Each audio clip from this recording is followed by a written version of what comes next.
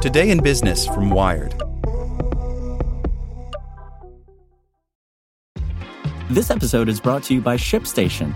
You know, some things take a lot of work, like sending little robots to far-off distant planets. And just as that's challenging, so too is running a successful e-commerce business, especially when there's so much to do. So I want to introduce you all to ShipStation. Now, I love using ShipStation because of its easy-to-use dashboard, which makes managing orders and printing labels a breeze and super smooth. Oh, and the customer service is just out of this world.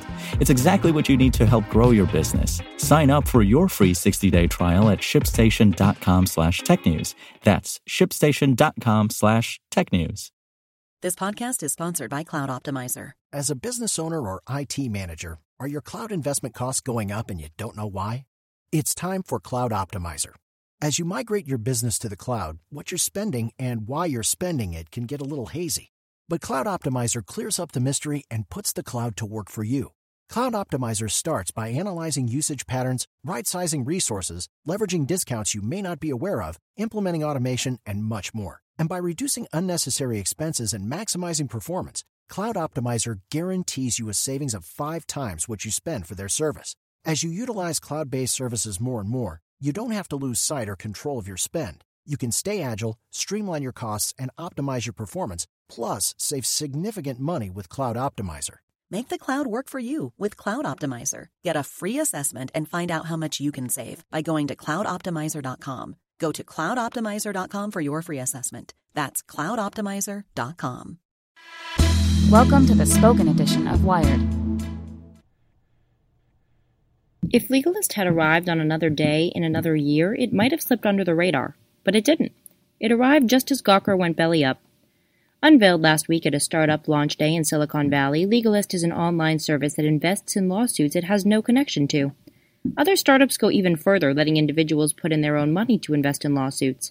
Provided you meet certain requirements, you too can help fund a suit and get a cut of the winnings, if there are winnings to be had. That seems straightforward enough, but the tech press went a bit berserk over the arrival of this new service, and that's because of Gawker. The news and gossip site quit publishing stories last week after losing a high-profile invasion of privacy suit bankrolled by billionaire Silicon Valley venture capitalist Peter Thiel. If Thiel could take down Gawker as a personal vendetta, the voices said, couldn't Legalist do much the same? But let's not get ahead of ourselves. With Peter Thiel, the point is that he's so rich and so powerful he doesn't need Legalist. And, well, the idea behind using tech to invest in lawsuits is not new. LexShares, Trial Funder, and Mighty have been around since 2014 and offer similar services. These services don't exactly exist to help megamillionaires exert their power on lawsuits of their choosing. LexShares, Trial Funder, and Mighty allow investors with much smaller bank accounts to participate in the lesser-known industry of litigation finance. Legalist does its own funding, but the aims are similar. They provide plaintiffs with broader and more competitive ways of funding a lawsuit. They create a new middle market for litigation finance. They feed cases worth around $200,000 or so, bigger than a simple personal injury claim, but too small to receive funding from a big litigation finance firm. Until recently, says Maya Steinitz, a professor of law at the University of Iowa who studies litigation finance, this market didn't exist. Steinitz likes the idea, but she does point out that, like any utility, these services can be abused. And because they're new, it's only natural they would make people uncomfortable, including tech journalists. It's not home mortgages, it's not real estate, it's not cars or car loans, it's the justice system, Steinitz says.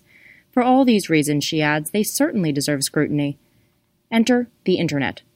Deep-pocketed investors, including investment banks, insurance companies, and hedge funds, have long invested in big lawsuits.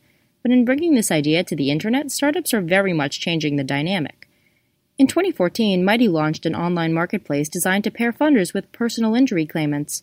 LexShares targets commercial cases that seek about $100,000 to $1 million in funding. Trial Funder deals with cases even smaller in scale, providing several $1,000s in funding to lawyers or directly to plaintiffs.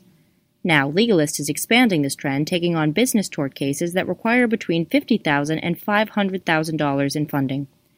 Typically, these services use proprietary algorithms to evaluate the merits of lawsuits and judge their potential as an investment opportunity.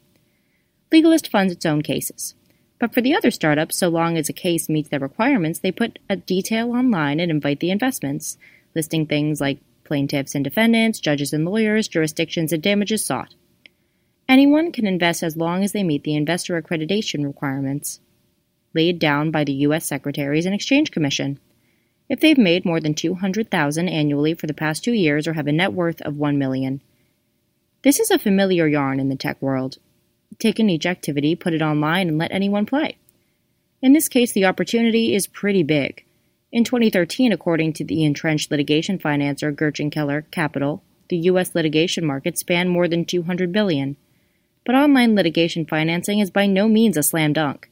Mighty has already pivoted, transforming itself into a company that provides software to litigation financers. The social question. Okay. But in choosing lawsuits for their services, do these companies make decisions based on the social merits of a case? Are they making judgments of justice? Not really, their founders say. They insist they just judge cases on their financial merits. We're not specifically looking for cases with social impact, says Trial Funders CEO Anu Shakimi, but it can be a side benefit. Certainly social change is often part of litigation finance. In the 1960s, this happened all the time. So many organizations backed legal battles for minorities and women and others who lack political and financial clout, with funds coming primarily from donations. But these internet services aren't really set up for stuff like this. Expanding this niche industry to more players, Steinitz says, does mean more potential for abuse. But there are safeguards in the system to prevent this. The Gawker case was something different. It was an outlier in the world of litigation finance, says Bradley Wendell, a law professor at Cornell University. It doesn't make financial sense for a company like Legalist to go after Gawker just for the sake of going after Gawker. Legalist, LexShares, and Trial Funder have a fiduciary obligation to shareholders. They can't waste money on personal vendettas, unlike Peter Thiel. This article was written by Davy Abba. This is the story of the one. As head of maintenance at a concert hall, he knows the show must always go on. That's why he works behind the scenes, ensuring every light is working, the HVAC is humming, and his facility shines. With Grainger's supplies and solutions for every challenge he faces, plus 24/7 customer support, his venue never misses a beat. Call quickgrainger.com or just stop by. Grainger, for the ones who get it done.